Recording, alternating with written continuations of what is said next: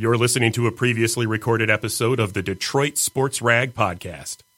This show is broadcasting live from the Podcast Detroit studios in Royal Oak, Michigan. For more information about the show or our network, please visit www.podcastdetroit.com. Views and opinions expressed on this show do not necessarily represent those of the network, its advertisers, owners, or sponsors. They're Twitter saboteurs. Saboteurs.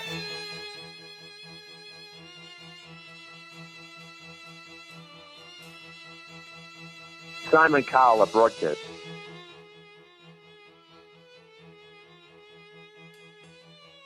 Plagiarized the work of a blogger, David Harns. Now, what's going on with that? Big bag. Where's my number? Bye. It was condescending baggage. I had a few too many, and I just drove home, and then just fucking, yeah. Is it true you sexually harassed a co-worker man. in a college newspaper? It's a Detroit sports website. Don't say it. This puke isn't even worth being mentioned. The only time we should mention him is for his obituary. Except no one will care when he's dead. We're talking to T-Foz, Terry Foster, 97.1. This guy got his hands into everything. Failed restaurants, failed marriages, failed liquor licenses. This guy's an animal. I make good choices nowadays. Before we get started, Jeff Moss, is that correct? Lawrence, you here to do the interview today, or what's the deal? Yeah, no, I just... All right. Well, I'm sure Terry greatly appreciates that. The other thing is, you guys are raising hell out there in Detroit, aren't you? I've got some people telling me, you better not go on that show with those guys. Those guys are making everybody angry and getting them mad and doing stuff. So you're creating quite a stir back there in Detroit. You guys got some cult going.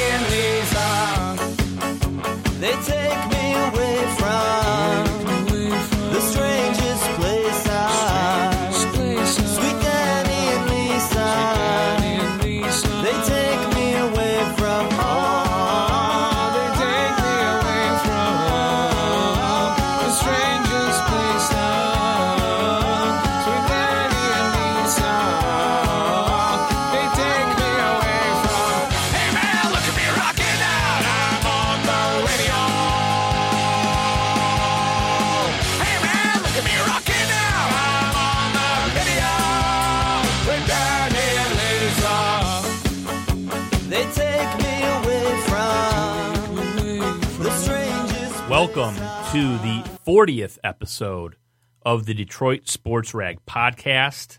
My name is Jeff Moss, joined as always by the producer, Jessica, Sarah. Hello. And back after a 1-week suspension from the show, Jasper Apollonia. Before we get into Jasper and the topics for the day, I should tell you the DSR podcast is sponsored by CaliTickets.com. That's C-A-L-I Tickets.com. You want tickets to see Louis C.K. this Friday at the Joe Louis Arena?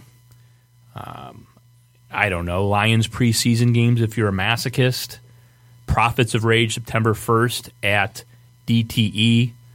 I think my wife's going to see Coldplay with her mom tomorrow. So that's at Auburn Hills, the Palace, I believe. Any tickets you want, any tickets you need coming up in the Detroit area or anywhere. I don't care where the fuck you are listening to this podcast. If you're in Chicago, Los Angeles, you can call CaliTickets.com at 877-225-8425. That's 877-225-8425. mention the DSR and you get a 10% discount. So, Jasper, back from his 1-week suspension for screaming at me and telling me to shut the fuck up. Have you learned your lesson? Well, I rarely do, but there shouldn't be any more of that. I did apologize both to you and to our listeners when that happened, but it was a well-deserved 1-week suspension. Didn't stem from anything with you and me. Stemmed more from personal turmoil. I guess that's the best word for it. But yeah, hey, it was well-deserved. So you're not mad at me? No. Why would I be mad at you? Well, because the producer of the show is like pissed and sending me emoji angry faces yesterday.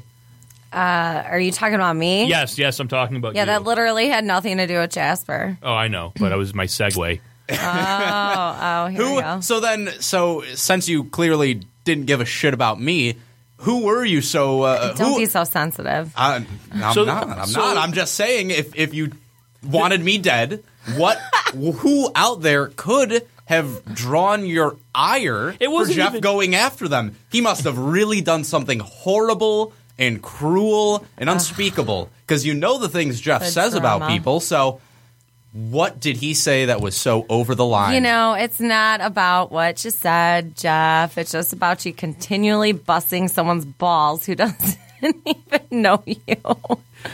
And you know what? He knows me. Well, I know, but he's not even like in your field of people that you like to torment or mess with or toy with. So let's say who we're talking about. During the Lions season, a gentleman by the name of Theo Gridiron Go Lions Forward Down the Field Spite. Who's my buddy? Is your buddy. And he does a show out of this studio. Well, he hasn't done one out of this studio yet because we moved. Is he coming back? Is the show coming back? I'll give him some. I don't know.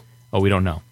Well, anyway, Theo Spite, who is the singer of the Lions fight song when they score a field goal or a touchdown. Hence why would you have an forward issue with them? down the field. I don't see. This is the thing. It's not really singing. It's more like bellowing. I don't have any issue with him. The website is like we like Spiro when he was a member of the website, when he was the managing editor and a co-host of the show.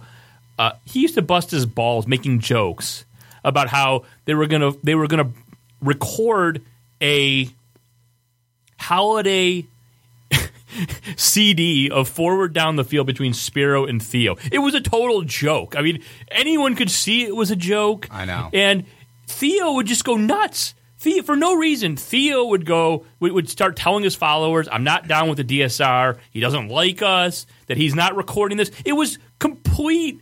I mean, nobody bought it. Nobody thought that Spiro was recording this show. Obviously. So instead of having a sense of humor about it and saying, that's pretty funny, whatever. It's one of my favorite bits. Right. It's a great bit because he gets so mad about it. Jeff, like, literally only your followers find it.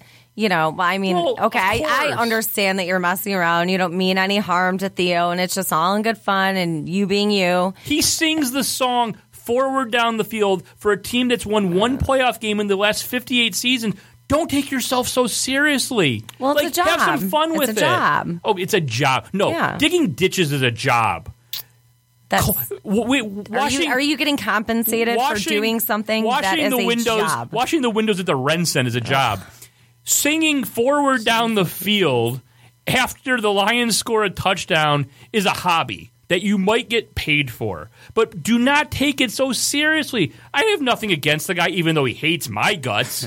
I mean, trust me. He hates the entire DSR. He hates the DSR with a passion. I mean, we don't have enough hours for me to actually list the people that I know that dislike you. I don't dislike you, but... Can we get a list? No. Oh, too bad. Okay. Well, so no. Theo used to do a show on DFN where they bought the time or something with a guy named Chef Rob, and he used to tell Chef Rob, you can't have any association with Moss. You'll get blackballed from the industry. So this guy, it's kind of true. No, it's not. Yeah. No, it's not. Okay. We have a guest on today who's got a job. Sean Belesian didn't mind coming in here. Oh, yeah, wait, that's true. he's out of work. Maybe not a great example.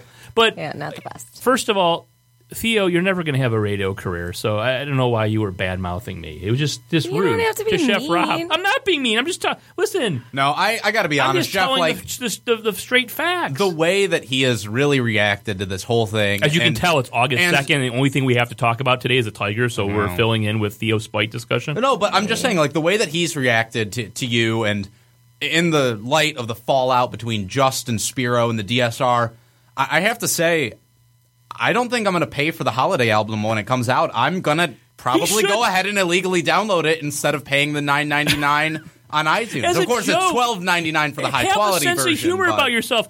Come into the studio and record it. I mean, there's no harm. Then people will, kind of.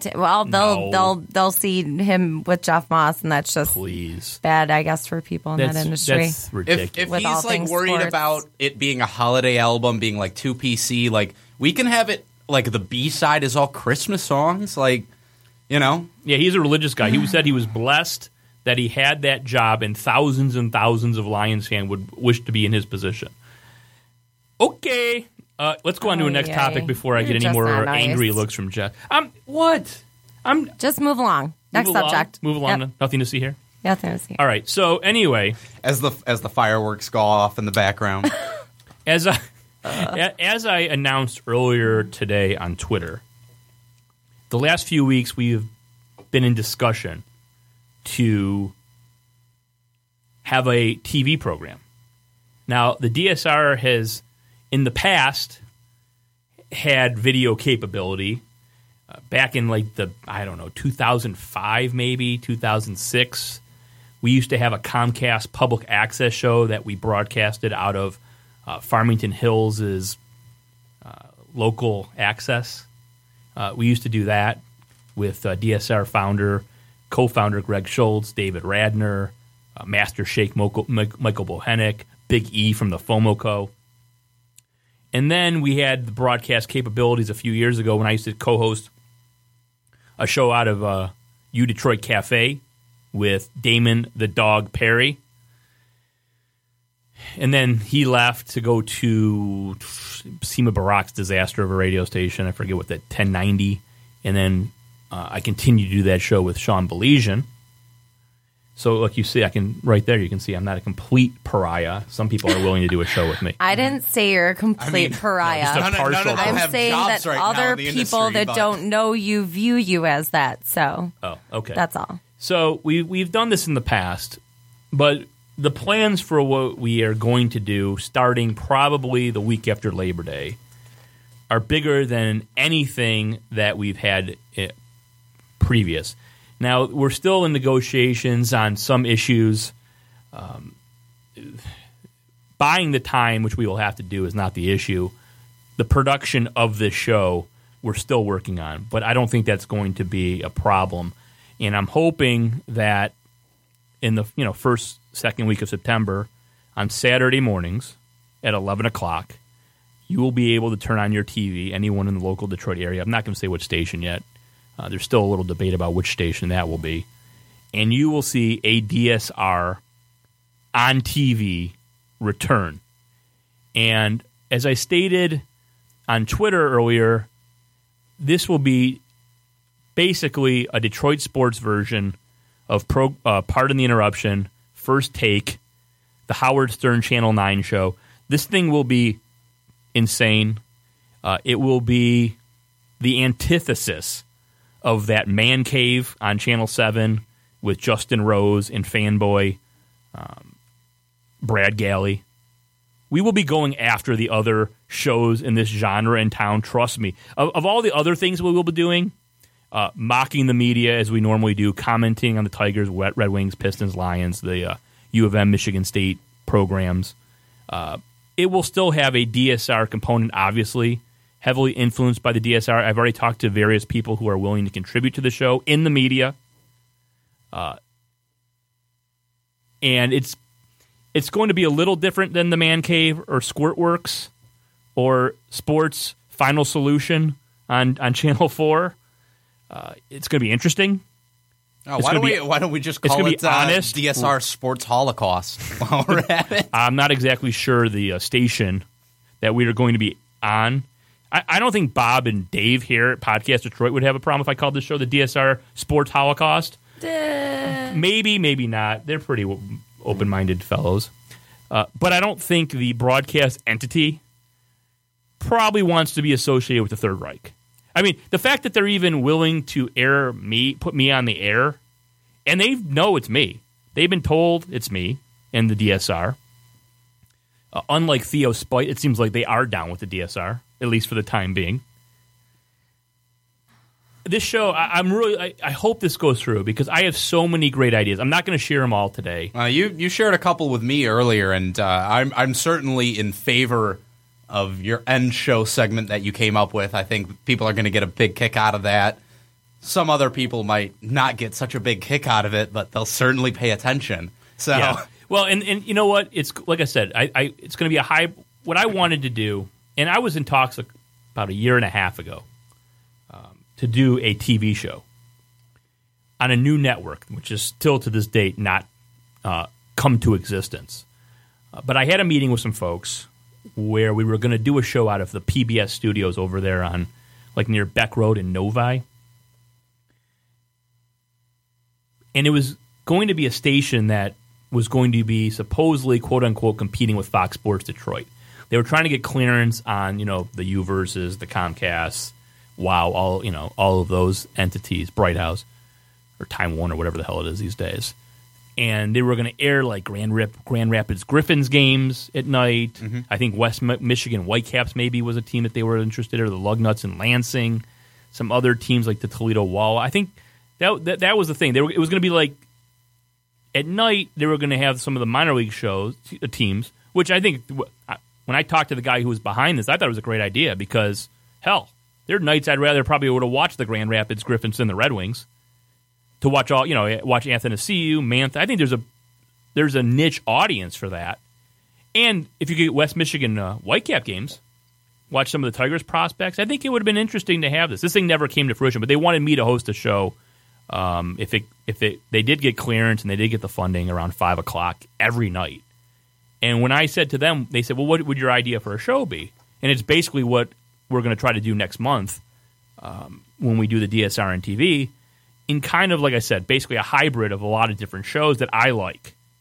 Now, I don't like PTI because I'm not a fan of Kornheiser or Wilbon, but I think that's a good format. Do you like that format? Oh, absolutely. It's a great format. Have a rundown, the graphic. Of all the ESPN sports opinion shows, that format is by far my favorite, and you can see it in a lot of other places where they steal that exact same format pretty much. Which we would do. And what's wrong with it? That's how sports are best digested. Quick little segments, stuff like that, where you can put a concise opinion together, make it entertaining, and not have to drag it out like you would maybe have to do for a 2-hour podcast on a Tuesday at 5 to 7 in August, the day after the Tigers did absolutely nothing at the trade deadline. And we will get into that after the first break. So my idea for the show, when I pitched it back to these guys who ended up never having anything come off the ground, was PTI style graphic. You talk 3-4 minutes about a subject, go on to the next subject. I hate the show First Take. I'm not saying we would have hot take, but that kind of debate back and forth on solely focused on Detroit. And I think this is something, and we talked about this with Bob Page when he was in here last month before your suspension, and his old show, Sports View Today with Ron Cameron. I would pay homage to that show. That's the kind of thing I'm looking for. I would also want to bring in, maybe panel discussions like Bill Maher has on some nights. I think the commentary aspect of broadcast sports journalism in this city has gone away completely. There's nothing. There's none. There's absolutely none. I could see myself doing Keith Olbermann special commentary type deals on pressing issues, John Oliver style takedowns of article. That's all of those shows that I watch on a weekly basis. I'd like to take and grab parts of them. I think that's what the plan for the show would be, with the DSR element, with the Howard Stern Channel 9 antics somehow mixed in. I think people would enjoy this, even though it's me and some other people who I don't want to name yet because they're still talking to the people that they deal with if they can do the show. Guess. I mean, I would want, it's on TV, and I think that would be a draw for some people, some narcissists who maybe otherwise wouldn't come on this podcast because, it's just on Podcast Detroit, and they don't think it's a big enough market, even though, we're getting between 5,000 and 15,000 hits a week, and those are genuine, not bought and paid for. So I've always said I'd like to get people on who don't like me in the media. I'd be willing to have Theo on to discuss the Christmas special and any reasons he dislikes me. I won't hide from anyone. Anyone would be eligible to come on the show, and I think if it's on TV and people are actually watching and it catches some buzz, I think it would open up some avenues for me and us. Although you might be in New York by that point, so we don't know. Keep that on the down low. Well, but yes. Right. Giving hand jobs under the bridges. That's what I was. Not. I didn't say. Why do you think I wanted to keep it on the down low? I wasn't saying you were going to get a job in radio. I don't want people to know until I move up to blowjobs under the subway, under the Brooklyn Bridge. Mm-hmm, exactly. I want to make the big time first. Can you get to the Tappan Zee Bridge? I just like saying Tappan Zee. Tappan Zee. Yeah. It's like I like saying Schenectady. Just fun. So what do you I think something that you brought up that's a very good point is that there really is a lack of sports commentary in this city from personalities. And that's something that Sean, I thought, touched on a couple weeks ago when we spoke to him, was that there is sort of a homogenous group in this city when it comes to sports commentary. Outside of Mike Valenti, who is a mainstream voice in this city that is not a writer. Right. There's nothing on television. Who? Sportsworks. Because Brad Galley and Justin Rose and Dan Miller don't count because those guys are not. No. They're not commentators. What's Dan Miller going to say about the Detroit Lions? Dan Miller is a compromise because he's the play-by-play voice of the Lions, and then he goes on Fox 2, and he knows his predecessor, Mark Champion, got fired for being too critical of the Lions. What's he going to say about the Lions? Rose and Galley, guys who... Jamie Edmonds. I mean, look what we have. And then they bring in the same tired guests week after week. Like, I want to hear what Jamie Samuelson or Bob Wojnarowski have to say about anything. Or the people that... I know some of the guests Jake Chapman on the Man Cave. Like, nobody knows who Jake Chapman is. Nobody. He brings in Rico Beard. Who cares what these people have to say? Well, this show will be different. This will be cutting edge. And hopefully we can get the production under control because really the cost of buying time stuff is not an issue. So what we need is anyone out there listening, if you've got a business, if you want to advertise, contact me at DetroitSportsReg@gmail.com. We're going to need advertisers. Let's say you're some sort of bedspread related royalty, okay? In which case, how much? What? Sell it to them, Jeff. I'm not selling them on the air. Oh, no. I'm saying, but putting out the pitch right there, if you or somebody you know... Man, are you opening yourself up to Spiro ridicule? Oh, I'm fine with that. That's okay. Have you sold the $600 a show yet? No. I'm willing to go on there and say that. Hey, I'm also willing to say that I don't know the first fucking thing about advertising. And if you are somebody with a background in advertising who also wants to maybe help out the DSR... find some advertisers, figure out exactly how we can put this together, that would be greatly appreciated as well. I know that, Jeff, because that's something that you and I really discussed was finding advertisers for the podcast, but we had a lot of problems with it, mainly because neither of us have any sort of a background in advertising. So, breaking news. Every week there's breaking news on the show. It's unbelievable. Just found out that Matt Derry is going to be making his return to the Detroit sports world on a Lions podcast called Locked on Lions on Locked on Pods.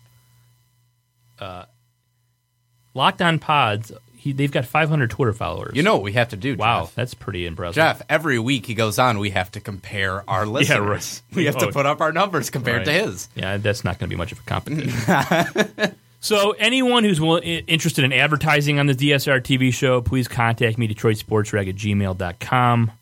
If you want to help with production, if you're a Specs Howard student, if you're in college, you want intern credit or anything, we're looking for all the help that we can get.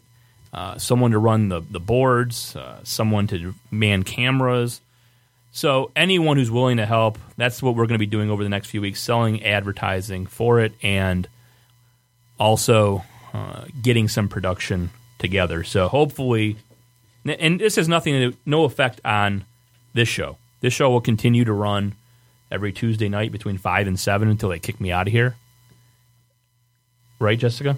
Yeah, they're not going to do that. They like you too much. Oh, they like me. You don't. But I do too. Shut up. Obviously not. So this will be an add-on to the DSR podcast. Hopefully we'll have a podcast, a website, Twitter, Facebook, the TV show, all very next level. And that is something that I'm excited about. Hopefully we will have some more announcements in the next coming week or two, and that's about it. So DSR on TV coming back in some form, hopefully in September. We will take a quick break. When we come back, we will talk about a few topics Tigers related. One, the fact that Anibal Sanchez is starting tonight in about an hour and a half. 2, no moves at the trade deadline. 3, an article that David Mayo from MLive.com wrote about the John Smoltz Doyle Alexander trade. People still complaining about that deal 29 years later. Such a timely reference, too. Right. And then after around 6 o'clock, Ryan Schuling from the Schuling Report 92.1 FM in Lansing will join the program. We will discuss some things. I don't know. We never really talked about Hit 'em with the Hind on this show. We might want to wrap that up. So that's what you have to look forward to. I went and saw Slipknot in concert last Friday night with Marilyn Manson. I had never seen Slipknot.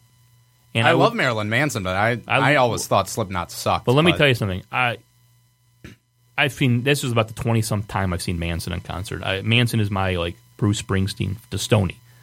I followed him around the country. I've always compared the two. Yeah, exactly. Very similar catalogs. So Manson, whenever he's in town, I go and check it out. I wasn't that excited about seeing Slipknot. I like some of the songs, but I'd never seen them in concert. I didn't really know that much about. They put on a fucking unbelievable show.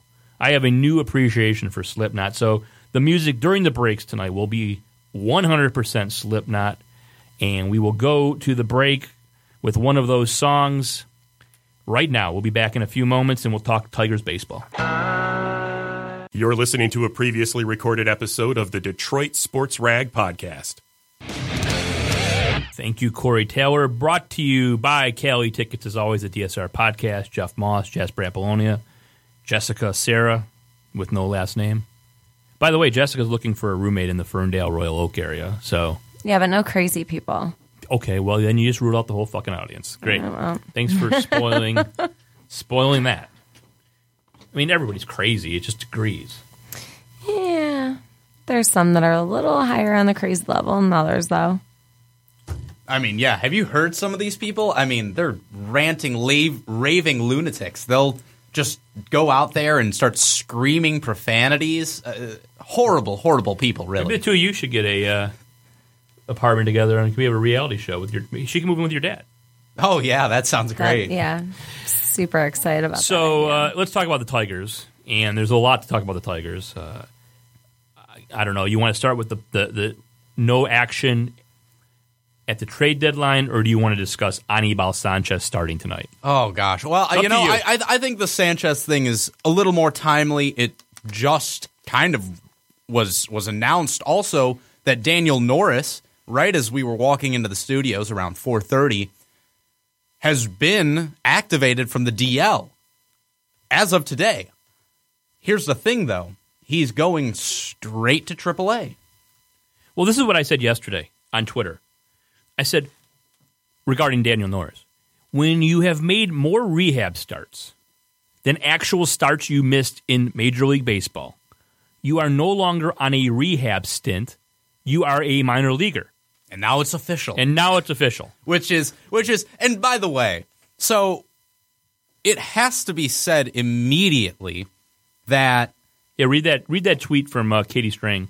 Oh yeah, this is about what beautiful. Ausmus said just moments ago regarding the rotation in the back end. Why don't you read that? Here we go. Katie Strang over at ESPN asked about the shakiness of the back end of the Tigers rotation. Manager Brad Ausmus responded, quote, "You find me a baseball team that doesn't have questions somewhere." When pressed further, he said, "We have who we have. We're going to keep running them out there. If they pitch well, we'll keep them in the rotation. It's as simple as that. It's not rocket science." Well, thank fucking God it's not rocket science, because I'm afraid to let Brad Ausmus anywhere near anything explosive. For Christ's sake. The guy he's near something explosive. Anibal Sanchez. This guy is so bad at math. Can you imagine if you put him in charge of actual rocket science? I don't think the Challenger would have even made it 70 seconds. Let's put it that way. I'm not sure how long the Challenger. I don't think they. I think it would have forgotten. I don't even think it would have made it into creation. It's unbelievable. So let's talk about Anibal Sanchez, which it's absolutely remarkable that this guy is starting tonight. The Tigers just moved within 4 games of the Cleveland Indians last night, thanks to Max Kepler. Yeah, Max Kepler destroying baseball. Is he a Jew? Sounds like he's from Germany, so yikes. Statistically speaking, chances aren't great. That's a thing. That's a thing. German and Jewish names are very close, but that's kind of like the difference between the border at Grosse Pointe and Detroit. It's kind of can be great dichotomy. Anyway, Sanchez in July, right? So he also says if you're pitching well, you'll stay in the rotation. Anibal Sanchez in July had an ERA of 8.41, and that was with one good start. That's how awful, or decent start. That's how awful he was. Anibal Sanchez is a right-handed pitcher, correct, Jasper? That would be correct, Jeff. Against right-handed hitters this year, Anibal Sanchez has an OPS, on-base plus slugging percentage, of .931.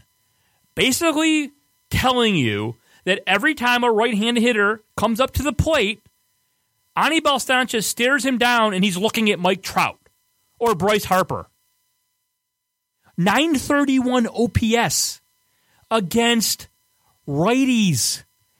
That's almost as unbelievable as the catcher of the team, James McCann, having a 197 slugging percentage. Slugging. Not average, not on base.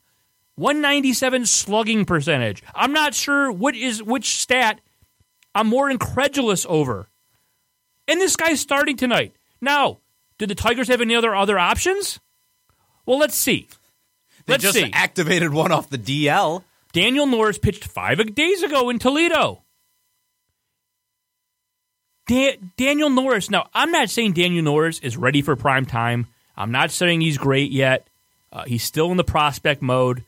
But please, I will take Daniel Norris over Anibal Sanchez's minus 1.3 WAR this year. Well, and that's what I was saying to you again as we walked into the studio, Jeff, is even if the Tigers believe that Daniel Norris at this point in his progression is only a minor league pitcher, a AAA pitcher, guess what? He's already better than Anibal Sanchez.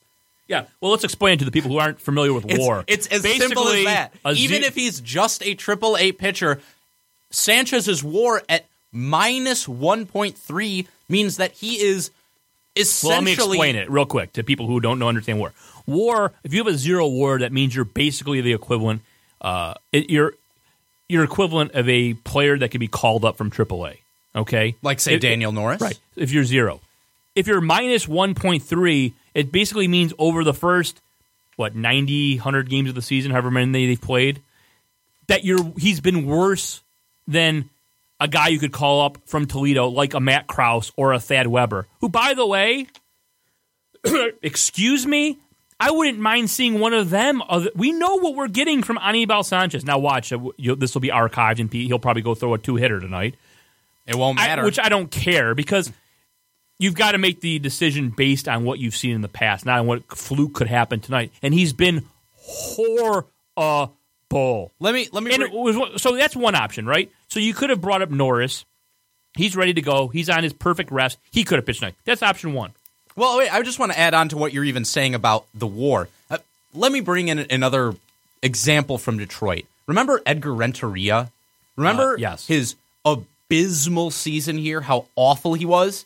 Yes. Yeah, he put up a WAR of .8. Well, Mike Pelfrey's got more than 2 wins better. Mike Pelfrey's been terrible. He's got a WAR of .4, being terrible. That's how his WAR is 1.7 better than Sanchez. So it's nearly unfathomable. His ERA is almost 6.5. I mean, any metric you could do anything at 1.6. PECOTA, WAR, OPS, whatever you want to look at, he's an abomination. Why is he starting? So option one was starting Norris. Option two, pitch Fulmer tonight on his normal rest. Right? You could do that. Yes. It wouldn't make any difference to move him now off the that start. Norris and Zimmerman and everyone's healthy, Zimmerman's coming back and pitching Thursday. Now that everyone's back, skip a start for Fulmer next week instead push him back. Isn't Sale pitching? Yeah, he's Fulmer? pitching tomorrow. Well, yeah, if he doesn't tear up jerseys before the game, he's supposedly starting tomorrow. Yeah. Well, so I guess I get where you'd rather start Fulmer against Sale. Why start Fulmer tonight and win the game and then go on to the next game? I don't. I agree. I'm saying you can make a logical reason for that, but if it's going to come at the cost of throwing out Sanchez tonight, right? It doesn't. Make you don't sense. throw. It's crazy. The third option you could have done, and it'll be interesting to see how this fuckface Ausmus manages this game. But you realize their big three relievers, Shane Green, K-Rod, and Justin Wilson, all haven't pitched since last Wednesday. They've gone 6 days without pitching. Yeah, it was the second game of the Boston series. Right, they haven't pitched since because the Tigers won a couple blowouts, and the close game, Verlander pitched a complete game. Well, and also K-Rod was away for a couple days, wasn't he? No, I don't think so. I think he was away from the team for a couple days. I don't think so. Personal reasons. I don't think so, but maybe. So you could throw a bullpen day like the White Sox did when Sale went Al Swearingen on their 76 throwbacks and knifed them.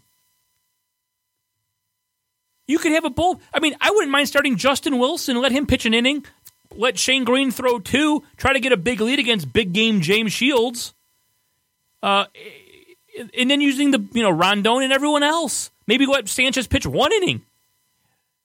With this bullpen fully stocked, they didn't pitch play yesterday. Everyone is available. Everyone. And they've already got 96 guys down there in the bullpen. As I said on Twitter yesterday, you could put them in a Shrine Circus car and drive them around Comerica Park. That's how many there are. They just one out, getting out of the car after another. Have a bullpen day. Just yesterday, the Cleveland Indians were getting rocked by the Twins, right? As we discussed earlier, to move the Tigers 4 games out. Andrew Miller hadn't pitched in 5 days. Now, this game was out of control. I think it was 11-3, 10-3, something like that, 9-10. The game was out of control. It was late innings. Terry Francona brought in Andrew Miller, who they just traded for, giving up some of their best prospects, to pitch in a 7 or 6 or 8 run deficit, just to get him work after 5 days.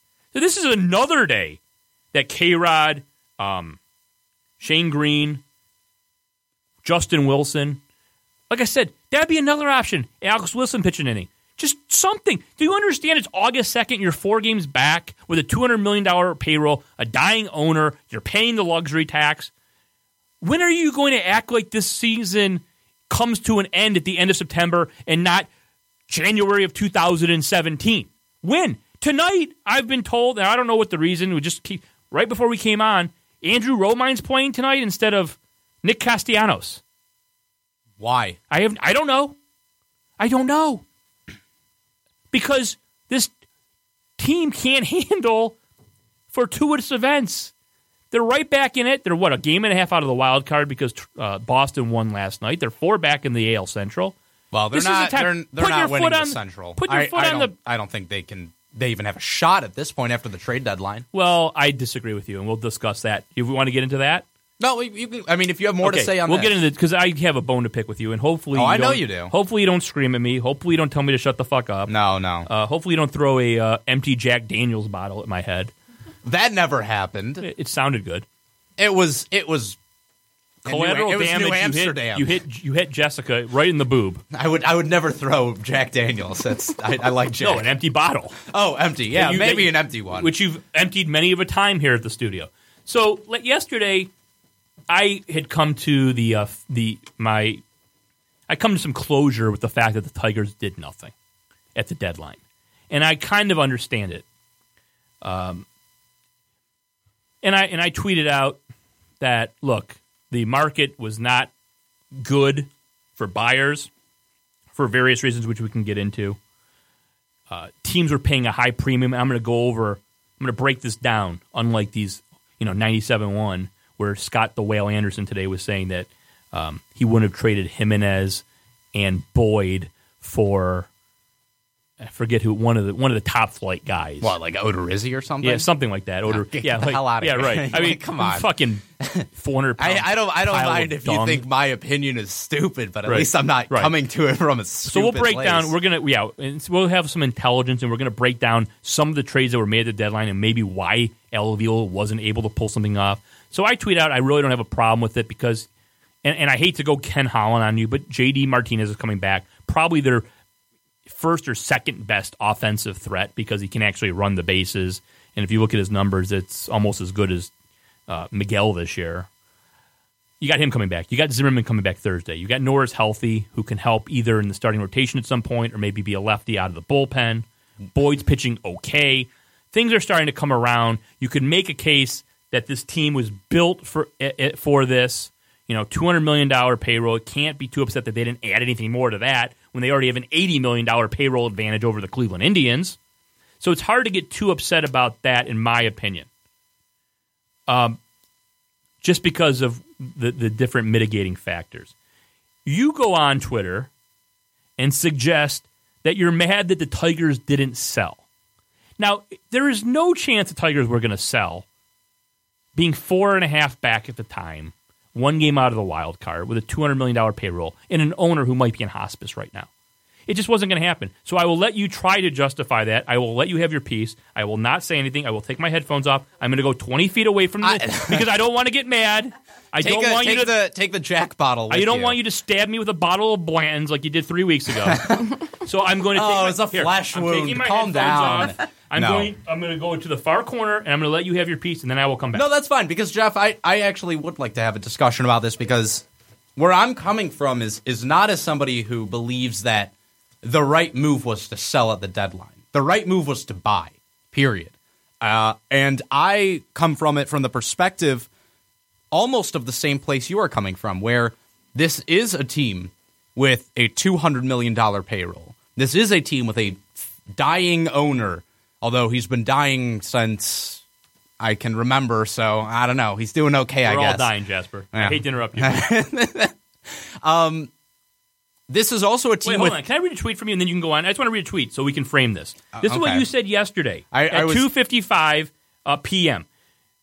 Quote, could have put yourself in a position like the Yankees today. Instead, the Tigers decided to stand around with their thumbs up their butts. Now, we know the Yankees sold. So what were you saying in that tweet? Well, what I was saying, again, is, and if you'd let me finish, the point I was laying out was this is a team with a $200 million payroll. This is a team with an ailing owner.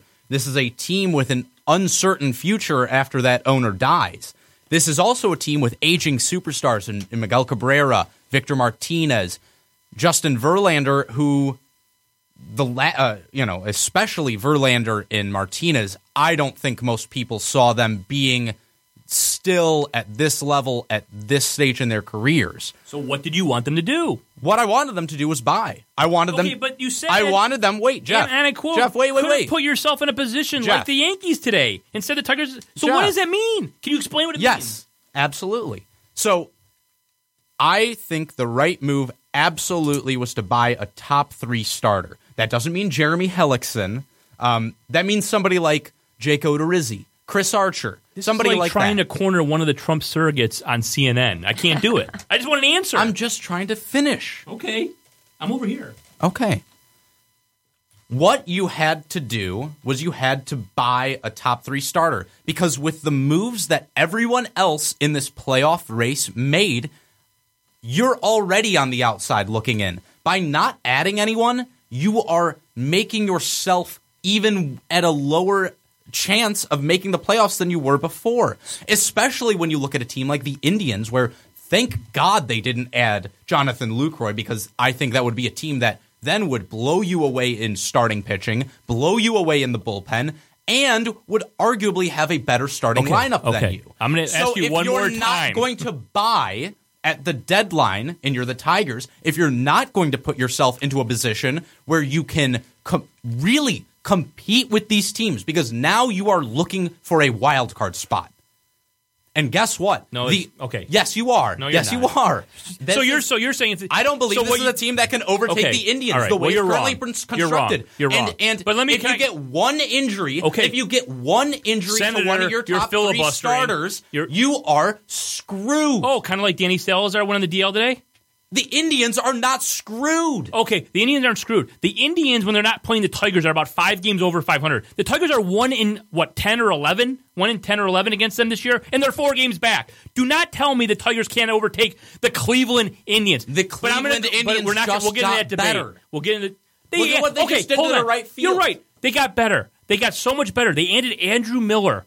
Andrew Miller, a closer. They haven't lost a game after the 9th inning, going in the 9th inning all year. So please tell me how they're going to improve on that. They're like 55-0 when the 9th inning starts and they have the lead. So how can they improve on perfection? Because they had Cody Allen. Now they have Cody Allen can play an 8th inning That's role. fine. They have that's not been their problem, okay? That hasn't been their problem. Yeah, you know what has been their problem? What has been their problem? It's been their offense. Guess who they're also getting back from injury? They're getting Michael Brantley. Maybe. Oh, he's been hurt all year. And finally, and by the way, they're going to get him in time for their the offense playoffs. hasn't been the problem. I think they've scored more runs than the Tigers this year. I think they're in the top 3 in the American League. But let me go on. I don't believe so, but they are. Go look it up while I lecture you on this for a second. Okay, so you say the Tigers, if they didn't buy, they should have sold, which is absolutely ludicrous because a team with a $200 million payroll with a guy who's making like $18 million a year coming back after 6 or 7 weeks, with Zimmerman, a guy that's making $20 million coming back after not pitching for over a month or whatever. The Tigers had like a 580-something win percentage with J.D. Martinez out, okay? This team, Justin Upton, in June and July, his OPS went from garbage to, I think, in the high 700s to the 800s. They're 6th in runs. The Indians? Yes. Okay, in the AL? Yes. Or in all of baseball? No, in all of baseball. That's pretty good. I'm not saying it's not. All right, so you're getting Upton, who's now coming around. Cabrera's starting to come around. This offense has the ability to be very good, and if you get Zimmerman back, if you call up Jimenez in a couple weeks, which obviously he's on the fast track, he's up in Toledo now, he's going to be on the team sometime before September 1st.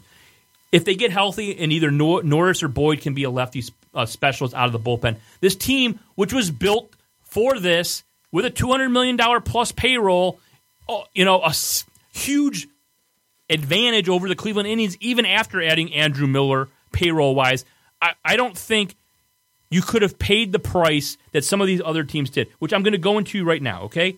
So and don't forget, I also tweeted out yesterday, I understand if the Tigers felt the price of starting pitching was too high. Right. And that's I understand that. But selling was never on. You're not going to sell when you have a dying owner. You're just not going to do it. But let me go into the price. That is my point. But if you're not going to buy and you have all these things, what are you doing? They're because the team has been severely flawed all year long. In the last month and a half, their starting rotation has been, hold on, 60% of their starting rotation in the last month and a half, where they've made up 3 or 4 games on the Indians, and they've made up tons of ground in the wild card, where they're only a game and a half right now on a 6-game winning streak against 2 very good teams in Boston and Houston. Both wild card. Okay, that's competing fine. Teams as well. Boston's right on the verge of being in first. Okay. You made up ground. 60% of your rotation was Sanchez, Pelfrey, and Boyd, and you still have made up ground. Now you're getting healthy. They weren't going to ever sell. But let me explain to you why they couldn't buy. For Aroldis Chapman, the Chicago Cubs had to give up Gleyber Torres, Billy McKinley, and another prospect. Torres, a shortstop. It was their number 1 prospect, one of the best prospects in the game. And their number 4 outfielder, Billy McKinney. For a 9th inning closer who shoots up his garage. That's what they gave up for him, okay?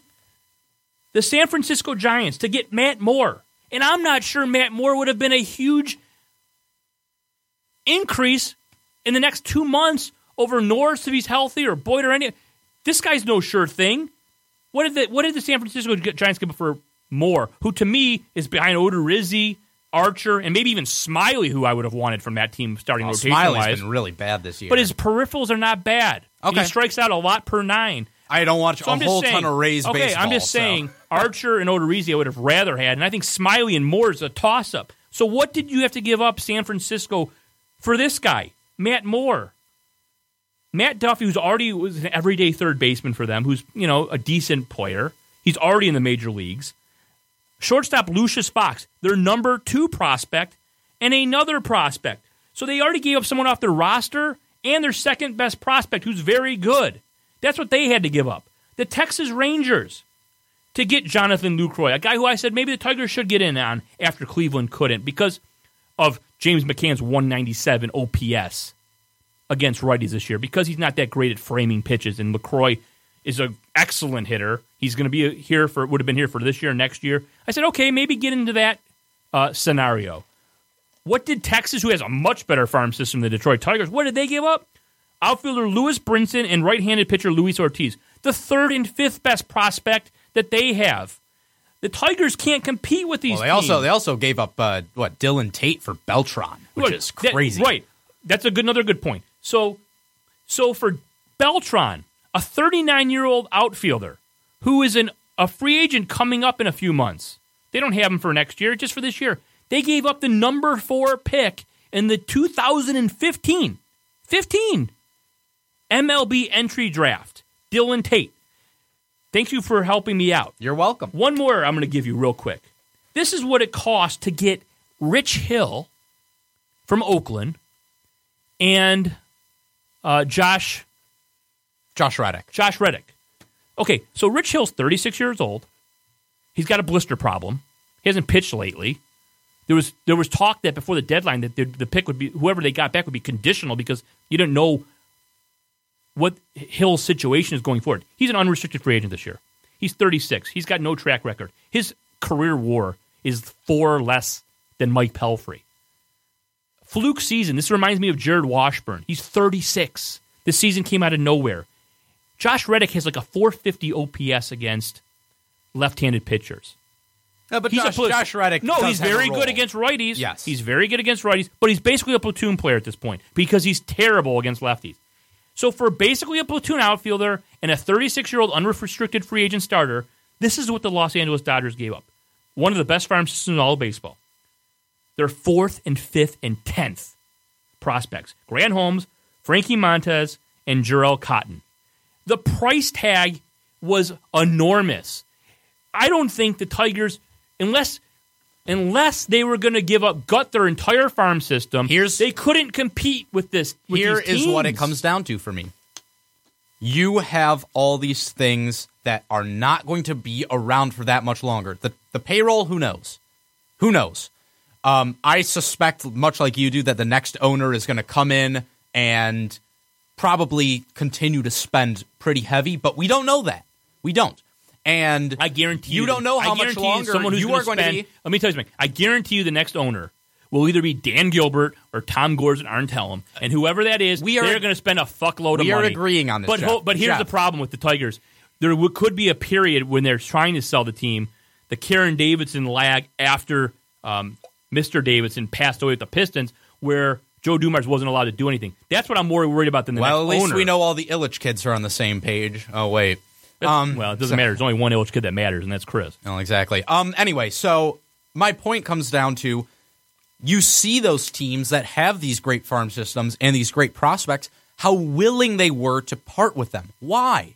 Why? For guys like Rich Hill. Why? Because they want to win a championship. No. And you yourself, no. Jeff, because they have deeper farm systems. Jeff, when you're giving up the former number 4 overall pick was Dylan Tate for Carlos Beltran, it's not because you have all these other amazing top 5 prospects. Hold on. It's because you are trying to win a World Series title.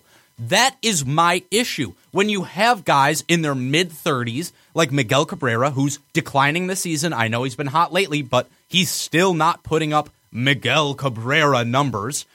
When you have somebody like Victor Martinez, who's 41 now? No, he's not that old. He's not that old. He's 38, 39. When you have somebody like I'm not disagreeing like Justin Verlander, who's having a great season, don't get me wrong. Jasper, you've already repeated. I'm not disagreeing that they should have bought. I thought they should have at least got a lefty reliever. I thought they should have added some bench help because this team is just flawed the way they're built. This team is not going to win a World Series. You don't know that. Constructed. I just don't see it. Okay, that's fine. I don't see them overtaking the Indians in this division. I don't see them overtaking the Indians in this division. You're 100% wrong. I You're have 100% no desire to be in a wild card game, period. Well, it's better than being sitting at home. Who even knows if you're going to make the wild card, though? Because nobody knows. Because guess what? Jasper, you're spoiled. I hate to say this because I hate the spoiled Tigers fan thing. Do you think the Cleveland Indians or the Chicago White Sox or the Minnesota Twins or even the Kansas City Royals who are coming off a World Series would like a $200 million payroll? Hold on, let me finish. Paying the luxury tax. The Tigers already have an $80 to $90 to $100 million advantage on other teams in their division. Hold on. Good, so there's no excuse to not go all in. There's no excuse. When you added Justin Upton in the offseason to push yourself over the luxury tax, when you sign a Jordan Zimmerman to be your third or second starter, a lot of the moves that they made came in the offseason. This team, as I said from day one, if they're healthy and they're somewhat managed properly, this is the best team the Tigers have had in this era. And I'll tell you why. Because it's the best bullpen since 2006. The best bullpen. And when you get into the playoffs, if you do somehow get into the playoffs, you've got some of these starters who can, like I said, Boyd or Norris, they can pitch out of the pen, come out and lock down a lefty. You have better options. This bullpen's the best it's been in a decade. No argument. This offense. I'm not going to argue with that. This offense, with Ian Kinsler having all-star year, Cameron Maybin having a year off the charts for him, Miguel, Victor, JD coming back, one of their best offensive players, Justin Upton hitting like we know Justin Upton can in the last 2 months. This offense has the capability, when healthy, to be one of the best offenses this team has had in the last decade. Now, the starting pitching, Justin Verlander is one of the top 10 starters in WAR in the American League. Maybe one of the top 5 or 6 pitchers. He's been outstanding. Okay, Michael Fulmer, Rookie of the Year. Yeah. Okay, if Zimmerman can come back and be Jordan Zimmerman. He wasn't very Jordan Zimmerman like his last Well, he was month? probably hurt. I'm saying if Jordan Zimmerman can come back, you got three reliable starters, and you hope that out of the mix of Pelfrey, who's had 4 out of 6 pretty good starts lately, Norris, Boyd, forget Sanchez. This team has the potential to be very good as built. We all thought, I agree. Hold on, we all thought in April, in March, in January, and February that Al Avila had done a great job of building this team in the offseason, putting it together. I still think this team could gel. You're making out the Cleveland. Look, the Tigers are 4 games back. A week ago today, the Tigers were, I think, 7 games back of the Baltimore Orioles. They made up 5 games in the Baltimore Orioles last week. A team I think is comparable to the Cleveland Indians. They're incredibly hot right now. I'm not going to disagree with that, Jeff. So my to think point that they should have sold with all of the components on a 6-game win streak with a $200 million payroll. No, with I a thought they should have bought. But when they didn't buy, I know. But when they didn't buy, if you didn't have the intention of buying and going all in, and really with all these factors that you're saying that this is a balanced offense, that you have the best bullpen you've had, if you're not going to go all in, I don't care about playoff appearances. I want a World Series. I want to win one. You know what? So if you're not willing to put it all on the line, what is the point? Why are we here? Because I think they put it all. What you're saying, put it all on the line. I think they did that before the season started. It's semantics. I think saying that Matt Boyd is untouchable is not that. That's not putting it all out there. I think that was pre-trade talk. I don't think Matt Boyd was untouchable. I guarantee. Or not untouchable. But you know what I mean. I understand. I guarantee Matt Boyd's name was discussed. I guarantee Daniel Norris's name was discussed. I guarantee even Kristen Stewart's name was discussed. I guarantee it. I find it hard to believe that you couldn't should have made a trade. Stewart, Boyd, and Jimenez for Odorizzi. I don't think they would. No, they wouldn't have done it. So? I was told by someone who gave me the Upton story that Tampa was asking for the world for Odorizzi and Archer. The world. Because you got to remember. Archer I get. Odorizzi's a good pitcher, though. You got to remember, and I'll tell you why, and this is what I was told. In 2017, this coming off season, go look at the free agent pitchers during the break. Oh, who are free? It's anemic. It's horrible. Yeah. So anyone who's got a good starter, a lot of times you're going to get the best value maybe at the deadline. This year is an anomaly. You're not going to get the best value. You can get the best value come November, December at the owners' meetings. If you've got starting pitching that you're willing to trade, like Archer or Odorizzi or Smiley, come this offseason, teams aren't going to have an option to go out and add a Zimmerman, add a Price. Add someone like that. They're not going to, so they're going to have to make a trade. So these teams weren't in a pressing they didn't have a pressing urgency to deal. So I just think all of these things converge. I mean, when you say they're wanted asking the Tigers for the moon, to buy. What are they asking? Because Odorizzi, I believe, is arbitration eligible. Well, what if they want after this year? So it's not like what if they would have wanted Stewart, Manning, Jimenez, Norris? I mean, what if they wanted all of that? You can't gut your farm system for a guy.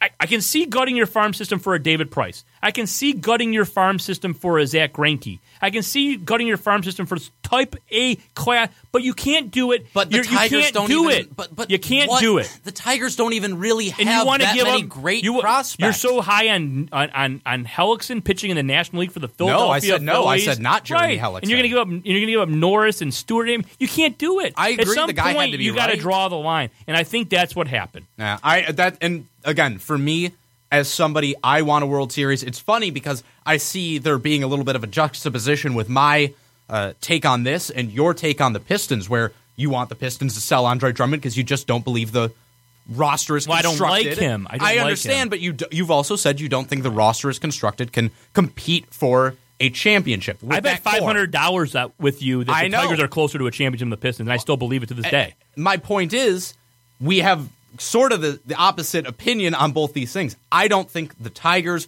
with this roster, I just think there are too many questions. I think there are way too many things that can go wrong. All right, if we're one of those big three guys goes down, I don't see how you can win in the playoffs. We can talk to Schilling about this. So you can talk to him, and maybe he can set you straight.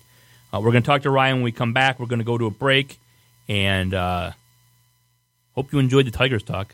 Jasper is just completely bonkers on this discussion. You're listening to a previously recorded episode of the Detroit Sports Rag Podcast. That Psychosocial by Slipknot there. Song they wrote, I think, about me. I have breaking news from our sponsor, CaliTickets.com. The proprietor of CaliTickets.com, Mark Goldman, down in Brazil, I presume for the Olympics. I would hope for the Olympics. I don't think there's any other reason to go to Brazil. If you need any Olympic tickets, if there's anyone in this audience who's going down to Rio, that's where they are, right? I couldn't care less about the Olympics. I guess that they're in Rio. A quick aside. Yeah. The Olympic, I believe it was the Olympic Committee. Way to interrupt a live read, Jasper. Sorry, I'm just kidding. I just got to say this. They apparently they cautioned swimmers for the Olympics not to swim with not to open their mouths or get water in their mouths while they're in Rio. Oh, yeah. So Michael Phelps, while you're crossing that 200-meter butterfly, just remember, keep your mouth closed. Try not to breathe during it. So anyway, if you want tickets to any of the events and all the events at the Olympics, the 2016 Summer Olympics, if you want to risk Zika virus, terrorism, anything else that could come in your way to watch water polo and synchronized swimming, you can call. You can't go online. The tickets are only on the phone. Call 877-225-8425. That's 877-225-8425 for all of your Olympic needs. And if something, God forbid, happens to you down there, the DSR and Cali tickets holds nobody. We cannot be held responsible. We might have to have you sign a waiver. Joining us now on the line, a gentleman who I appear with every Monday on 92.1 FM in Lansing, The Team. A gentleman by the name of Ryan Schuling. Welcome to the program, Ryan. What's up, Shu? Hey, Jeff, Jasper, Jessica, 3 J's. Happy to be with you all. There is the voice of God right there. Hello. Hello. 3 J's. Doesn't that have something to do with our next topic, Jeff? No, I think it's a deli at down in Miami Beach. Oh, okay. Sounds great. So were you listening to the first few minutes of the podcast, or you been busy? I've been busy, Jeff, listening and trying to wrap my head around Jasper's argument. Now, earlier in the podcast, Jasper had me cracking up with the hand job, the blow job transition. I mean, he's on point, right? But I think in a lot of ways to the DSR, he's a prospect like Nick Castellanos was. And I'm big on Jasper. I think I go against the grain there. He's caught a lot of heat recently. He was suspended. I think he's more like, I'd compare him more to Bruce Rondon. That's, oh my God. I'm trying to give him a little more credit than that. Holy what I'm saying is $1 million arm, 10-cent brain. Unbelievable. Unbelievable. All right, go on, Ryan. That's harsh. Well, what I'm saying is there are still holes in his game that get exposed. And when you're in debate class, for instance, in high school, what they challenge you to do is to argue the other side. And if I was presented Jasper's argument, I would fail the course because there is no argument. I'm sitting here nodding in unison with Jeff, and it's not just because he's right, which he is, but I'm trying to, again, I'll come at this from a different angle for Jasper. The Tigers, after getting swept by Cleveland toward the end of the first half, Jasper, were even 500, 38-38. Since that time, without Jordan Zimmerman, without J.D. Martinez, without Daniel Norris, they're 19-10. What team in Major League Baseball has a better record than that over the last month? I would assume none from the way you're speaking. None. There we Zero. go.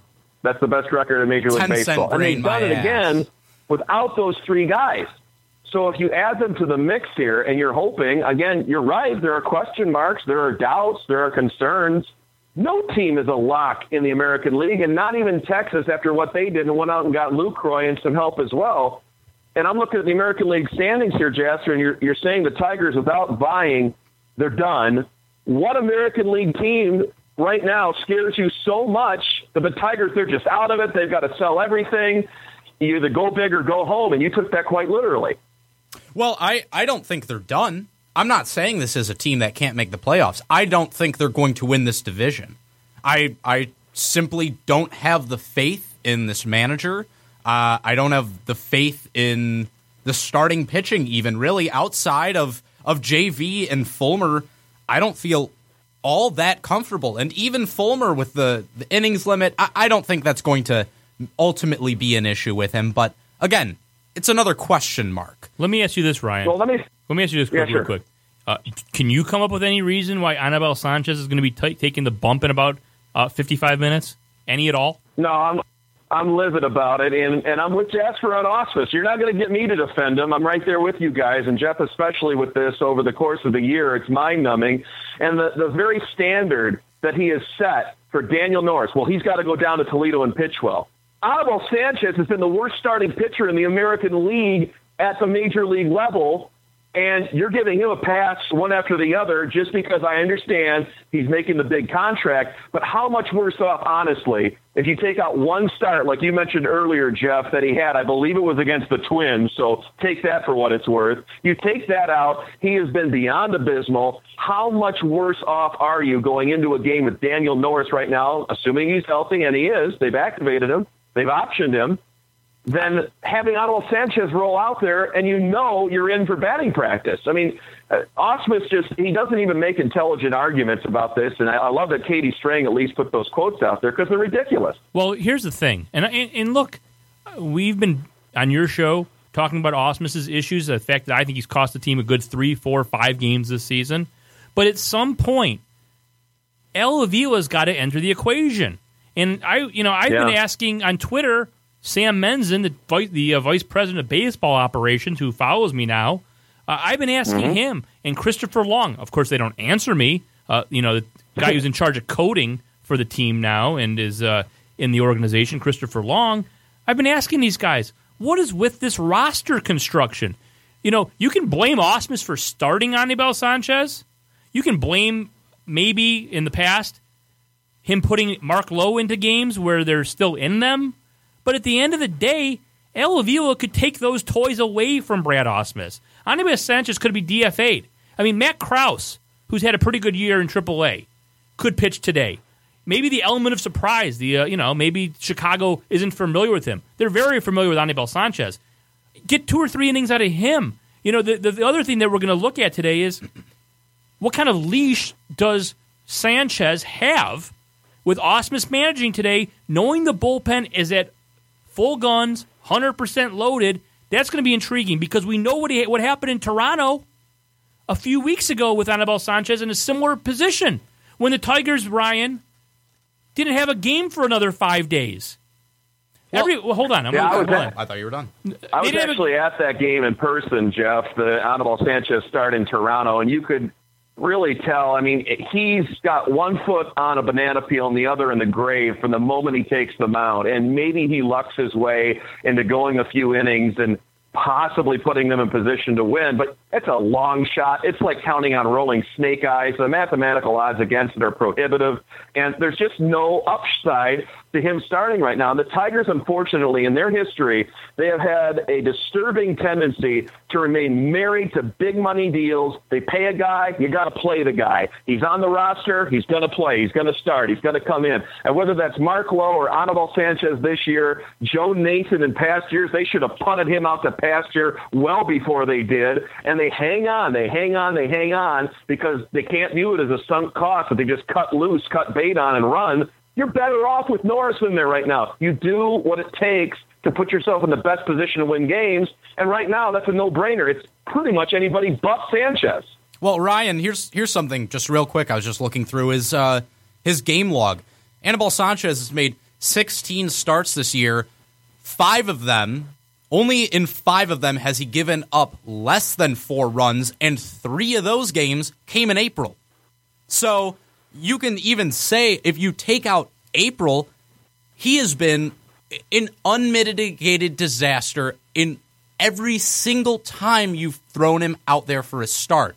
And I want to bring it back just quickly for a second to what you were criticizing me for my take. And I think part of where my frustration here and where I'm coming from really comes from the fact that like Jeff said, the roster construction. And the way that this team seems to really lack a direction, in a cohesive direction in which they want to move. It feels as though the front office doesn't have a clue whether they think they are legitimate contenders or whether they are almost doing like a soft rebuild at this point. It feels as though there is a lack of direction. They've got a $200 million payroll. They're making stupid decisions, Ryan, on Aviles and Romine, having both of them on. Moya should be up at some point as a left-handed bat. But I just think it's incompetence. It's not that they don't know what they're doing, Ryan. They Ryan. Go ahead, Ryan. Well, I mean, Jasper, what you're talking about, again, you're kind of analyzing this in binary code. Either it is or it isn't. Either you are or you're not. And I think the Tigers, they have to have an eye on the future, knowing that they sold a year ago. They added some assets to the farm system, and thank God they did that. Think about where they'd be without the Cespedes trade that brought Michael Fulmer to town, or Daniel Norris when he finally gets healthy. They at least have some viable assets in return for guys that were all going to leave anyway. So they did that with an eye on the future. if you continue down that path, which I kind of get where you're coming from there, but like Jeff just mentioned, you're at a $200 million payroll. You have not won the World Series for an owner who is on the brink of death, and they're close enough. They're close enough now to justify holding the hand they have. Now, Jasper, you're not always going to get dealt ace-king suited, big slick, in Texas Hold'em poker. You're going to have a variable at some point, and you've got to bet that hand the way that it is. And the Tigers' hand is good enough right now with the pieces that they have. Once these guys come back, JD in a couple of days, Zimmerman's in the rotation on Thursday. Hopefully Norris replaces Sanchez at some point. And now you're talking about these fringe guys being pushed back out where you're not starting like Aviles in right field, and you're not starting Anibal Sanchez, and hopefully there comes a day when you're strong enough you don't even have to start Pelfrey. They're close enough where they have a realistic chance. They have a puncher's chance of winning the American League. There is no team in the American League right now that scares me. If I'm a Tigers fan, not one, not even Texas, and certainly not Cleveland. Because as Jeff mentioned, if you take the head-to-heads out, Detroit's a better team. And for Anibal Sanchez, you mentioned it, Jasper, you're right. Even in his good start against Minnesota, I believe they still lost that game. I think there's something like 0-11 or 0-12 in his last however many starts. If they just had a replacement-level pitcher who maybe won you half of those games, they'd be in first place right now. Well, I mean, hold if on. only they had... Hold on. I want to get to something real quick okay. before I forget. Because this is roster construction again. Why is J.D. Martinez not up on this team right now? He's had 33 at-bats down there. He's hitting fine. I know that he didn't play the outfield, I think, until over the weekend, and that they're worried about his arm. But let me bring something up to you. These are the OPS numbers for Victor Martinez by month. Okay, you ready for this? April, 1,038. May, 843. June, 828. July, which just ended, 651. Do you notice something with those numbers? They're going down. Now, I'm not saying that Victor Martinez should get benched. What I'm saying is, if it's going to take another day or two for J.D. Martinez, throwing long ball, throwing the ball around to get comfortable playing in right field, why can't you call him up right now and say, Victor, you're going to get 2 days off to reset. You just had a month where your slugging percentage went down about 150 points from where it's been all year long. Maybe the long summer's wearing on you. Let's get JD's bat back up here. You can take a couple days off. You come back refreshed, and then JD moves to the outfield. It's just more of the same of zero urgency. Sanchez pitching tonight. JD could be playing tonight. Give Victor a night off. Maybe tomorrow or Thursday. JD can play the outfield. Steven Moya could be up here as a left-handed pinch hitter because they really don't have that off the bench instead of Romine or Aviles. It just continues to baffle me. As I've said, they think the season doesn't end until next year. Here's the thing, Jeff. I'll touch quickly on JD because you're absolutely right. He could come up as a DH. You give Victor a couple of days, and that might really benefit him. Also, the numbers you mentioned, his better numbers have come with JD hitting behind him in the order. So you make that happen as well. Not that Nick's done a bad job. He certainly is not. But whatever reason, Victor's been better in that regard as well. And then to your point on urgency, the point I make on my show all the time, I think, is exactly valid here, and that is Brad Ausmus is like that ace student that think he has it all figured out, and yeah, maybe he flunks the first couple of tests, but he's got plenty of time. He'll kick the can down the road. I'll make up for it with a project at the end of the semester. I'll ace the end exam. But the thing is, you put yourself in a position, and he's done this. He's done this the last 2 years where you're punting games here and punting games there and not starting this guy there and not winning the game. And those are just games that when you lose them in April and you lose them in May, you've got to make them up in August and September, and they all cost the same. So you're exactly right. It's not like you go pedal to the metal for 162 games. But you've got to put yourself in a position to win as many games as possible on the front end so you don't have to make them up on the back end when, who knows, Cleveland gets hot and just runs away with it. You're absolutely right. When is it urgent for Brad Ausmus? A week to go? 2 weeks to go? And by then it might be too late. Well, I think you bring up a great point about J.D. Martinez batting behind Victor Martinez being better for Victor because we've seen that teams are like the White Sox, managed by, of course, their great manager, Paul Molitor. They have pitched around Victor Martinez to get to Nick Castellanos more so.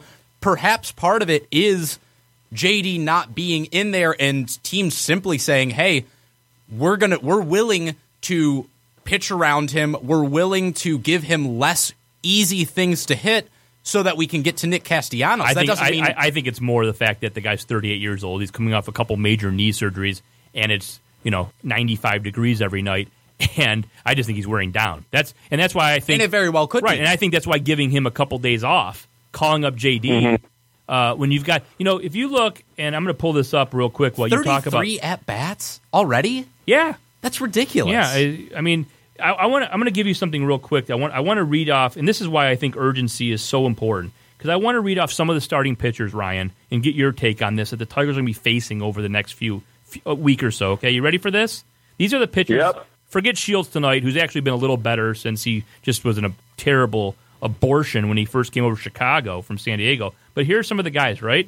Sale, Quintana, Syndergaard, DeGrom, Iwakuma, Hernandez from Seattle, familiar with his work? Darvish, Hamels, Duffy. Those are, up until between now and August 17th, 15 days, the Tigers are facing some of the biggest name pitchers in baseball when you're chasing a team where you're 4 games behind Cleveland, who has an easier schedule. That's why every game right now is so crucial. Those names are terrifying, and I don't think a lot of Tiger fans have looked that much in the future to see that those are the guys they're going to be going against in the next week or so. And that's so true. Jeff, you mentioned this point, I think, earlier today on Twitter. You could have pitched Fulmer tonight on regular rest with the Monday off, and if you're going to skip a start here or there going down the line, do it. But do it when you have Zimmerman and Norris back in the fold. As few starts as you have to endure with either Sanchez or Pelfrey on the mound, the better. So I don't understand why Sanchez at all, but why Sanchez tonight, and in a game against James Shields that you should be able to batter that guy around the yard if you just had a competent, capable pitcher starting for your own squad, which they don't. And so you're exactly right. All those names you're rattling off, I mean, those are guys that if they ace the Tigers, I know you and I have talked about this a lot, I would gladly tip my cap to. These are no clowns going out there. And you're right. They got to have all their guns ablazing. I just wonder how long Brad Ausmus thinks he's got this $200 million engine, and it's idling right now. Now, they're doing very well. They won 6 in a row, but you know what I mean in terms of they don't have all their guns going. You get them all back. When do you finally go full throttle? When do you finally shift into overdrive and really put this pedal to the metal? You got 2 months to go. You got 4 games to make up on the Cleveland Indians. I just want to reiterate this. I want to list these names off once again because this is between now and August 17th. Sale, it's brutal. Sale, Quintana, Syndergaard, DeGrom, Hernandez, Darvish, Hamels. I mean, and there's other guys who are having good years. But that's terrifying. It should be scary. I mean, and you need all hands on deck. The easiest pitcher you have. Well, there's other guys too. There's some other guys, Verrett, and some other guys who aren't having. It's great. I'm just saying those are some of the guys during that time they're going to be facing. So, it just, to me, there's been no sense of urgency all year. You need all hands on deck right now. You've got to stay in this thing. You've clawed your way back to 4 games back, 1.5 games out of the wild card, and in those teams you're competing with. Boston, Baltimore, Toronto, Houston. These are good teams. Now, the one advantage I said the other day regarding the wild card I think the Tigers have, and I wonder if you agree, Ryan, is, the Tigers are in a division where 60% of the teams really are just playing it out now. Minnesota might even be better right now. It might be more dangerous to play Minnesota and some of the younger players, and Joe Mauer coming around some of those other guys, than even Kansas City and Chicago, who, Kansas City won the World Series last year, and they're out of it. I mean, they know they're out of it. They just put Wade Davis on the DL. They've had injuries all season long. So they're playing out the string at this point, very disappointed. Chicago started the season off gangbusters. They've fallen apart. They were talking about selling basically everything. I don't know why they didn't sell some of their options. I guess maybe because they think that in the offseason they'll still have that type of leverage. But 60% of the teams are not very good in our division. We don't play Cleveland until, September. While Baltimore, Toronto, and Boston are going to be killing each other with that slanted schedule in the AL East, and even New York, I know they traded away some of their bullpen guys. They're still not a terrible team. So the Tigers have a huge advantage over those 3 teams that they're going to be killing themselves. And I know once we get through this death row of starting pitchers, it's a lot easier. I think the Tigers have an advantage there, Ryan. The Tigers have the easiest remaining schedule of any AL team. Right. What do you think about that? And that's the key point I was just going to make, Jasper. They've got 12 of the next 18 at home. They've got 9 more home games than road games down the stretch. And as Jeff just mentioned, because you have the unbalanced schedule of more of the games against central teams, you've got to make hay while the sun's shining, so to speak, and especially against the Twins, but against the Royals and White Sox too. And, yeah, you get to punt Cleveland down the line where you don't have to see them except toward the end of the season. Those are going to be obviously big games. But until you get to those games, they've got to win series.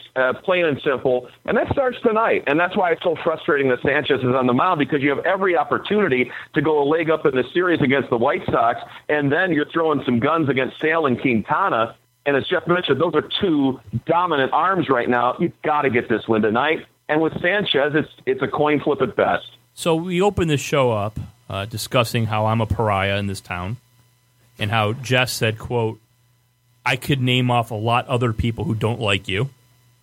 Correct? That doesn't include me, just so we're clear. I know. But yes. I know.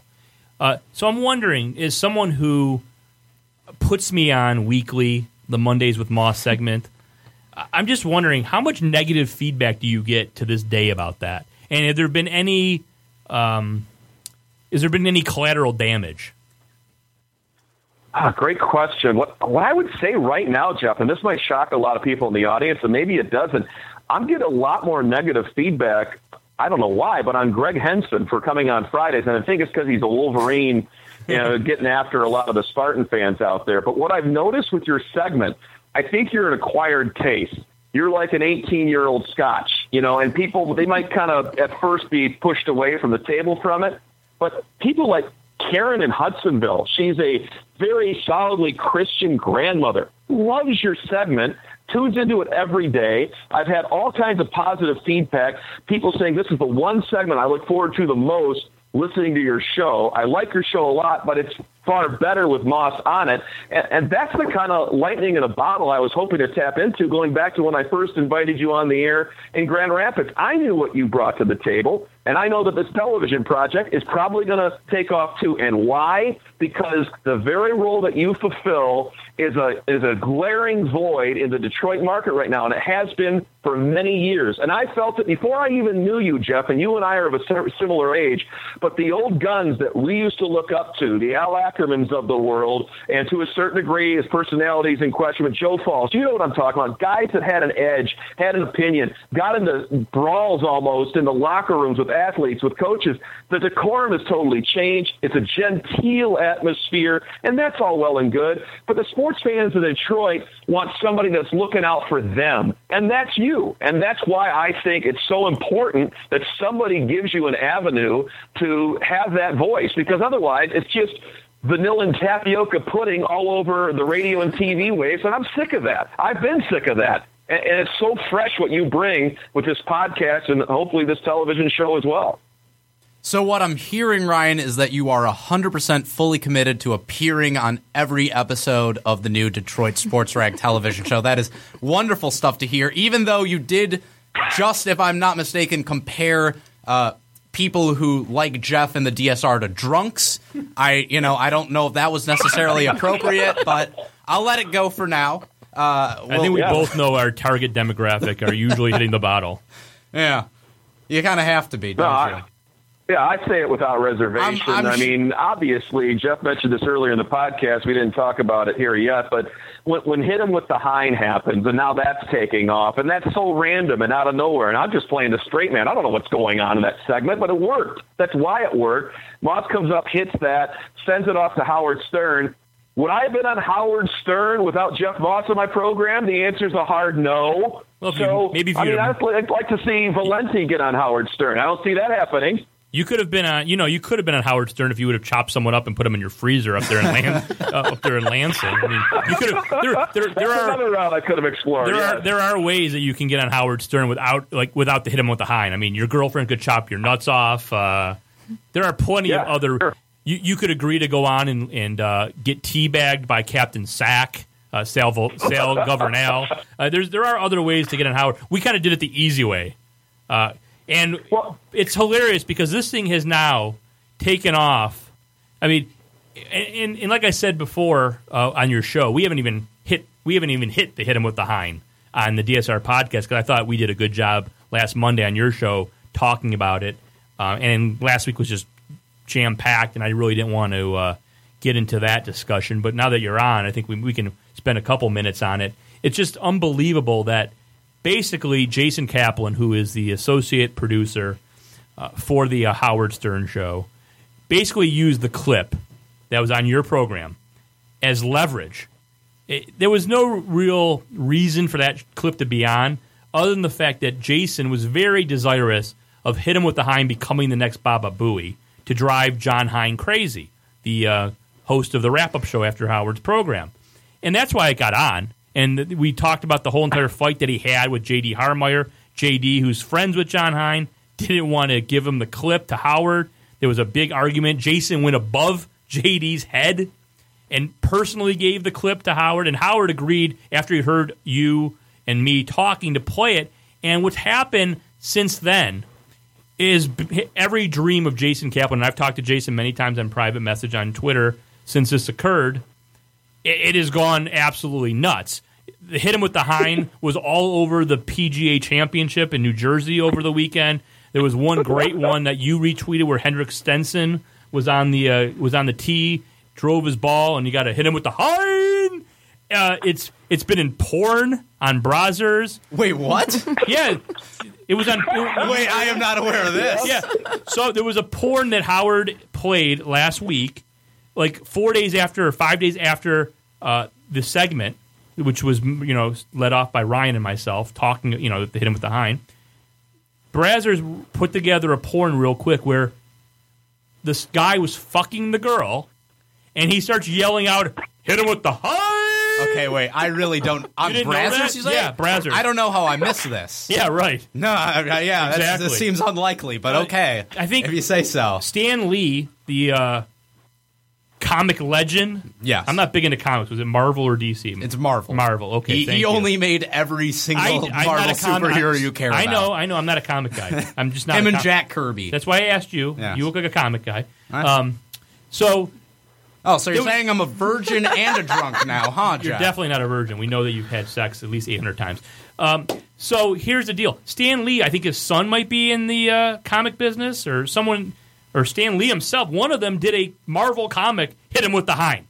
I don't know if you saw that. No way. Yeah. No. Yeah. So it's all over the place, and really, it's because I went on your show and said Hit 'em with the Hein. Because if I don't do that, there's no reason for Howard and for Jason to get it back into the show that day. None. Nobody. As JD said, this has not taken off.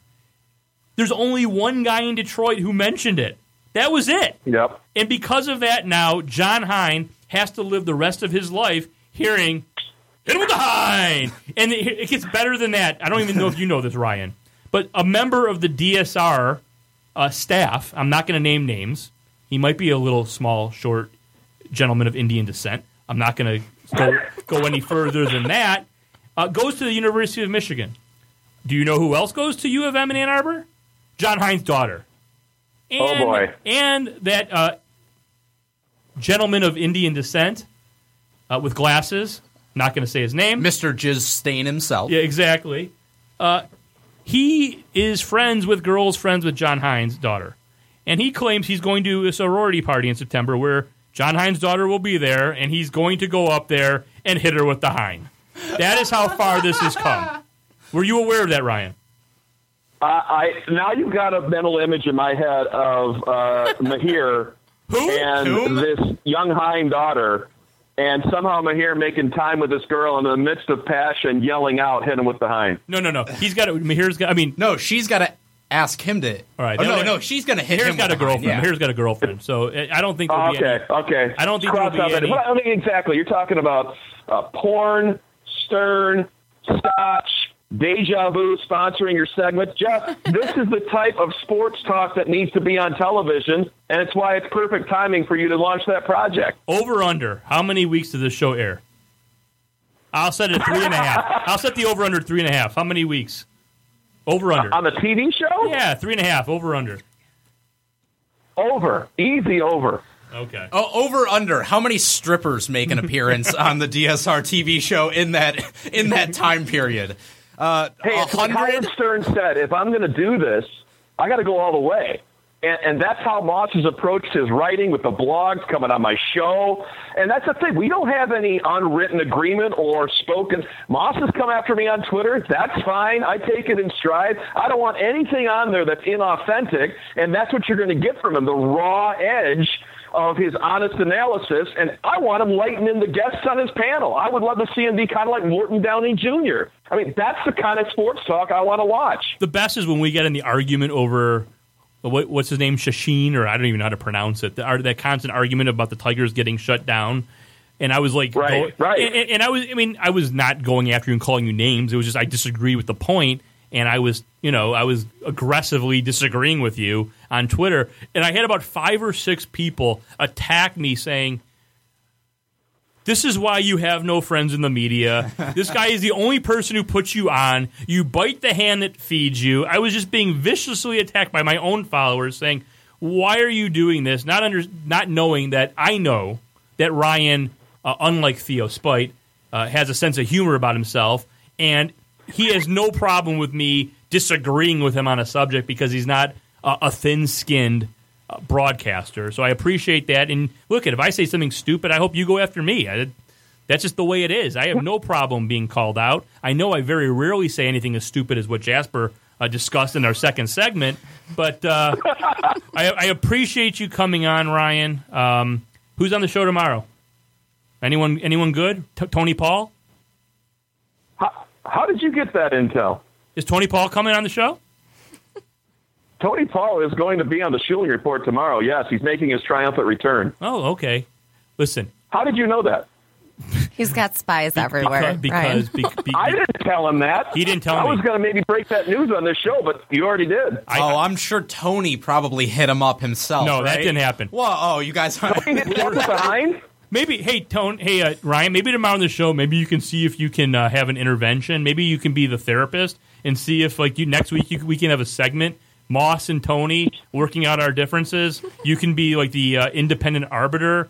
If I owe an apology, you could make that ruling. It could be like Judge Judy. I lay my case, he lays his, and then you rule. Tony's going to hit you with a, "Hey, go fuck yourself." That's what's going to happen, Jeff. Well, listen, if anybody's uniquely qualified in that position to serve in that role, it's me, because Tony and I have had a solid relationship, for a lot of years, going back to when he was first starting out. And there's some behind-the-scenes stuff that not a lot of people know about that I'm not licensed to speak about. But suffice it to say, Tony sided with me, and that meant a lot to me, and I'm glad that he's coming back on. Jeff, I love having you on the show as well. And I've offered in the past to be the referee in studio for you to debate Graham Couch. I'm still on board with that. If Graham ever agrees to it, that's great radio. And I would love to do the same for you and Tony. I do think we can make amends here. All right. I will be listening, because as I know that Tony's mad at me. He unfriended me. He pulled the Spiro triumvirate.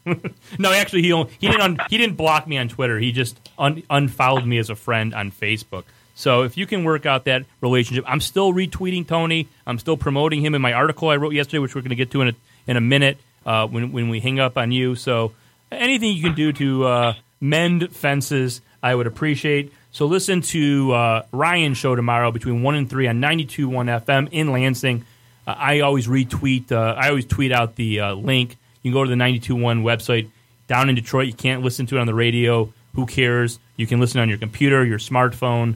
Anything you want, and it's the best Detroit sports talk on the radio in Michigan, even though it's in our state's capital. I appreciate you coming on, Ryan. I appreciate you continuing to have me on the air every Monday. It is I'm very appreciative of all of the things you've done for the DSR. So, Ryan, Jasper's got one. Yeah, thank you for calling me Nick Castellanos. Hopefully, I won't turn out to be Justin Turner. So. We'll see. Jacob Turner. Yeah. Jasper, Jessica, it's been great. Thanks for the time. I'll look forward to doing it again soon. All right. We are going to now, should we take a quick break, or how much time we got? About 9 minutes? Yeah, about that. Let's take about a minute or two break. We're going to come back and we're going to finish the show talking about the David Mayo article that I absolutely assassinated on the DSR yesterday.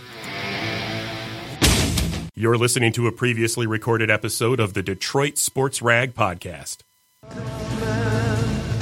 All right, back last segment of the DSR podcast. I didn't really think we'd fill 2 hours tonight, but miraculously we did with a dead time. Thanks to Ryan for joining us. That was a very interesting segment. I want to talk before we leave. I wake up yesterday morning, Jasper, I don't know, about 8:30, 8 o'clock, whatever, and I noticed that Evan Woodbury, the new MLive.com Tigers beat writer, had tweeted out an article, a link to an article.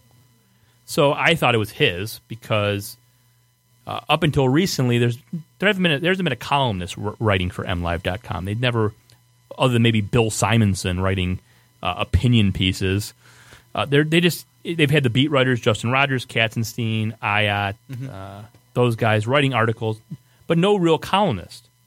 Well, a few weeks ago, David Mayo, who was the Pistons beat writer for MLive, got promoted to columnist. And they replaced him with, I forget the guy's name, McCann, who's going to be the new Pistons beat writer. So I mistakenly thought that the article that Woodbury, who just came up from NOLA.com, where he was covering the Saints, I thought it was his words. I didn't look at the byline. Because, if someone tweets something out, you just kind of think it's them. If they don't say, written by. Right. Usually, yeah. That's exactly. So this is first thing in the morning. I'm about getting ready to go to work, and I see this article, and it's titled, let me get to that, quote, Tigers not likely to repeat sins of the past at trade deadline. And I read that headline, I'm like, what the fuck could Woodbury be talking about? It makes no sense. The Tigers over the last decade have made great trade deadline move after great trade deadline move. Peralta, Pfister, Casey. I listed them off in the article. You can go through and read them. But even Iglesias for Avisal Garcia has worked out very well. And the moves that the Tigers have made that didn't pan out, as I mentioned in the article, acquiring an Aubrey Huff, a Jared Washburn, it's not like the prospects that they sent back ever burned them.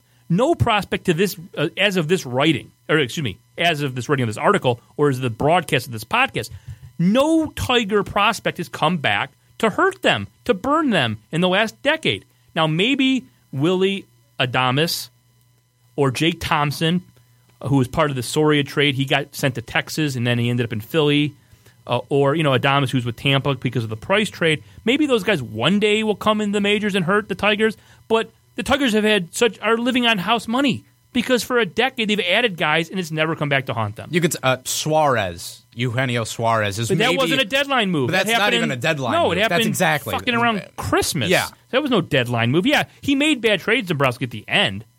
The Suarez-Simon trade, the second Pfister trade. But even then, you can say they weren't something. Ghost, they weren't. Ghost for Travis, but those weren't deals that were made at the deadline. Okay, so Jeff, what was the trade deadline ghost? John Smoltz for Doyle Alexander 29 years ago, which wasn't a bad trade. It wasn't a bad trade. The Tigers won the division, the AL Central, because of that trade. Doyle Alexander pitched well the next season. John Smoltz was a minor leaguer drafted in the 22nd round with a 5.0 ERA in Double-A. The Tigers nobody thought John Smoltz was going to be a Hall of Famer starter. Turn closer, turn starter, turn closer. Nobody thought that. It was a great trade. I don't care what happened after in hindsight, you dumb fuck David Mayo. Now let's go to David Mayo for a second. We're running out of time. We got to get to this. This is a convict. This is a man who is growing marijuana in a house. A drug house is labeled by the police in Grand Rapids back in 2009. I have to ask, after reading this fucking stupid article where its headline is, the Tigers are going to learn from their past. Are you back selling drugs, David Mayo?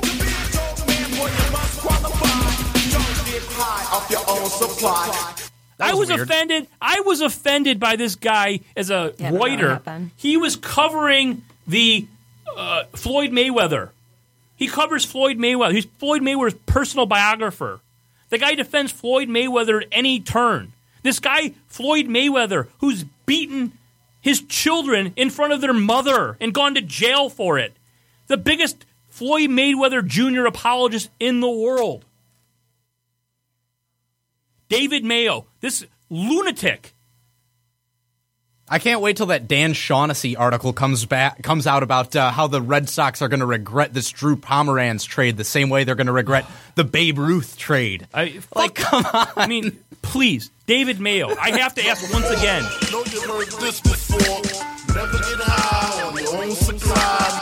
I have to ask, are you back in the business?